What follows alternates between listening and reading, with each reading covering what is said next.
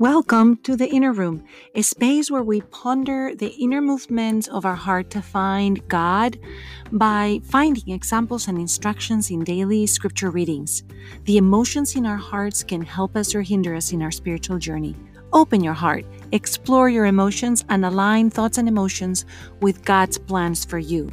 When we learn to feel and align our emotions, we advance in our prayer life by loving more deeply, remaining in peace more often, and finding courage for the journey of life.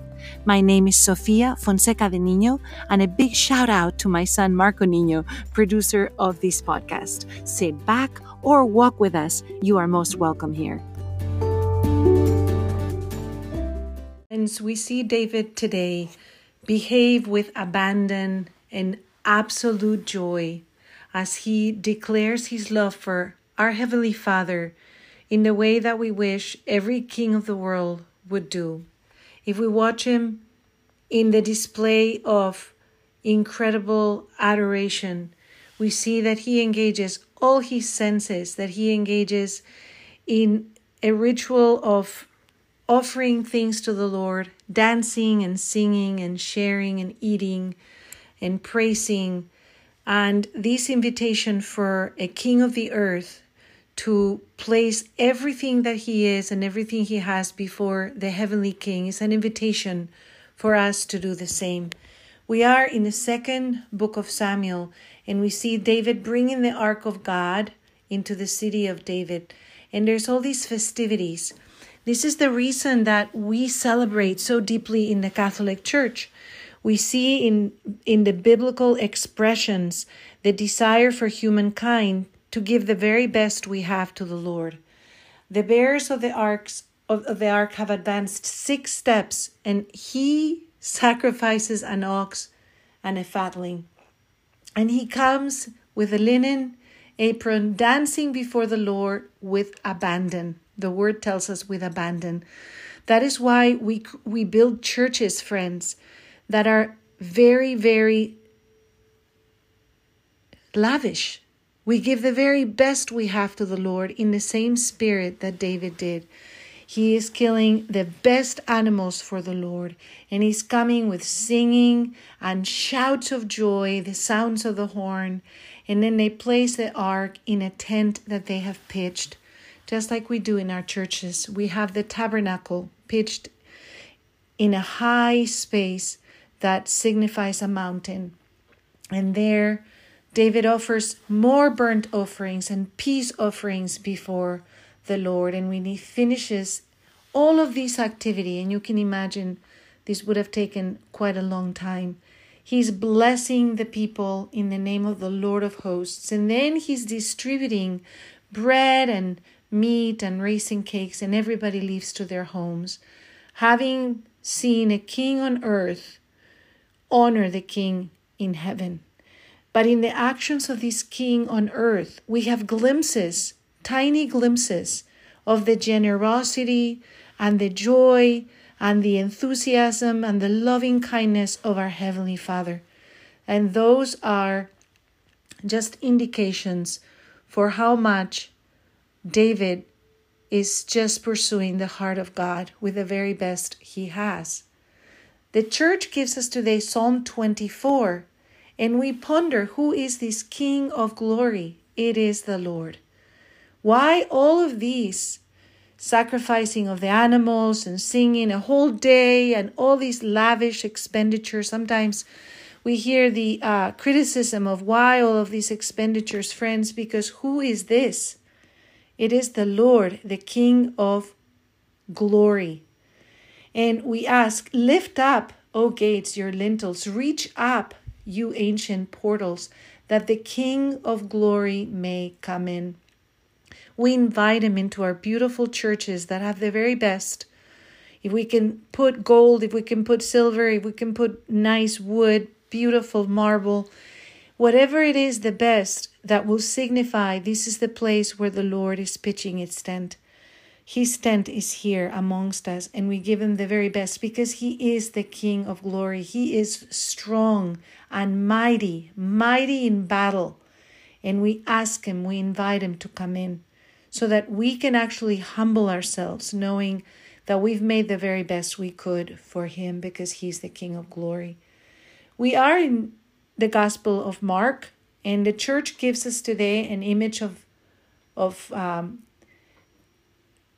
the family of Jesus coming to him, being outside as Jesus is preaching in a crowd. And somebody says, your mother and your brothers and your sisters are outside asking for you. But he says, who is my mother and my brothers? And looking around, he says, here are my mother and my brothers. For whoever does the will of God is my brother and my sister and my mother. I've heard sometimes people say, wow, this sounds a little bit harsh that Jesus is saying, that's not my mother. Where we know 100% that Jesus loved his mother and respected and honored his mother dearly, and that his mother understood his mission well, so well that she could stand at the foot of the cross in the midst of incredible pain. So what is this? I have seen some examples of this in my life. A couple of times I have worked in an environment where one of the children of the boss was working in the team. And in that case, the children did not call their father by his name, Steve. They would call him Steve instead of saying Dad, because in the workplace, it was not appropriate for them to say Dad or Father.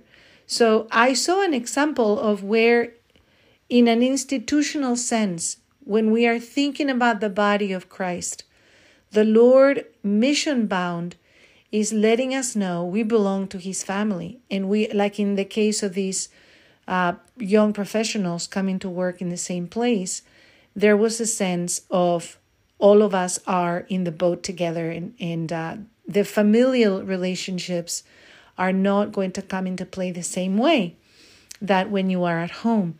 I also saw it with my flamenco teacher, that her daughter is part of the class, and in a very beautiful way, she has to make sure that she doesn't play any kind of preferential treatment, and that she treats everybody the same because everybody is in the class. And so Jesus is doing something somewhat similar by saying, all of you that are here, doing the will of the Father, are my brothers and sisters. And we know 100% that Mary did the will of the Father.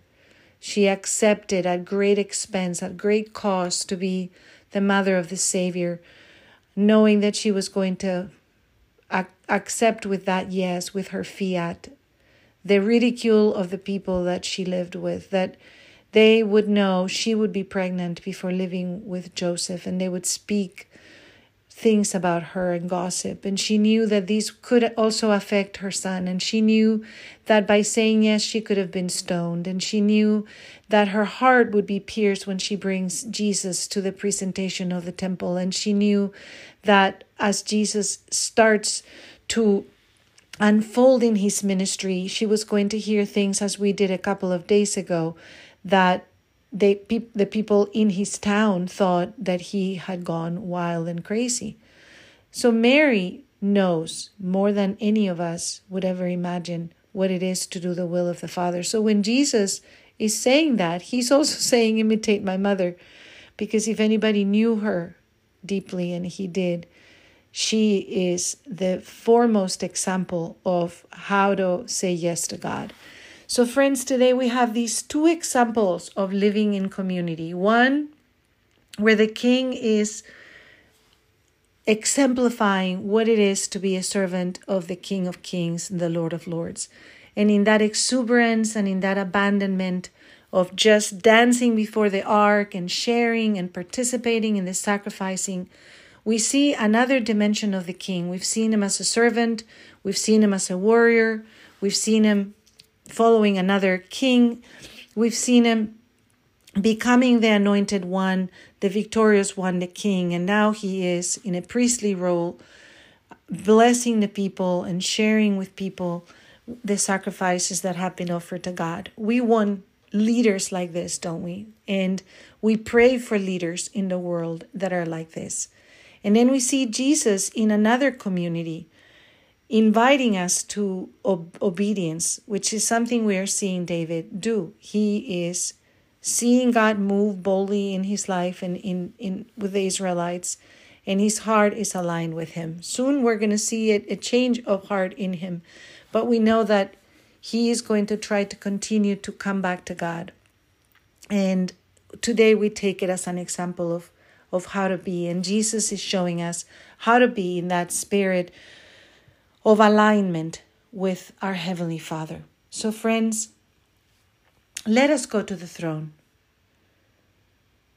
Blessed are you, Father, Lord of heaven and earth, you who have revealed to the little ones the mysteries of the kingdom. Father, we thank you that you show us in your word how to bow before you, that kings bow before you and shepherds bow before you. And we thank you that your Son Jesus came to show us the way back to you, to do your will.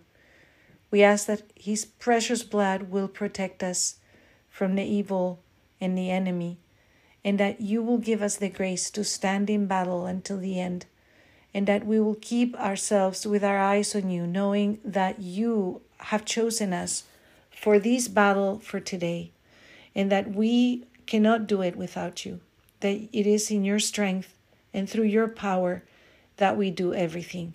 Father, we ask that you will give us leaders in the world that dance before you with the abandonment of King David, and that we will know in Jesus' words that we belong to this incredible family of your sons and daughters, and that because of that we behave as citizens of a heavenly court, of a heavenly family, and that our behavior, our word, our code of conduct, our ethics are different because we belong to your family. Give us the strength, the clarity, the conviction, the faith, hope, and love to extend your kingdom on earth. And we ask these things in the name of Jesus.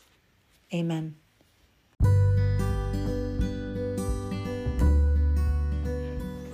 Hello, this is Sofia Fonseca de Niño, and I welcome you to this Inner Room.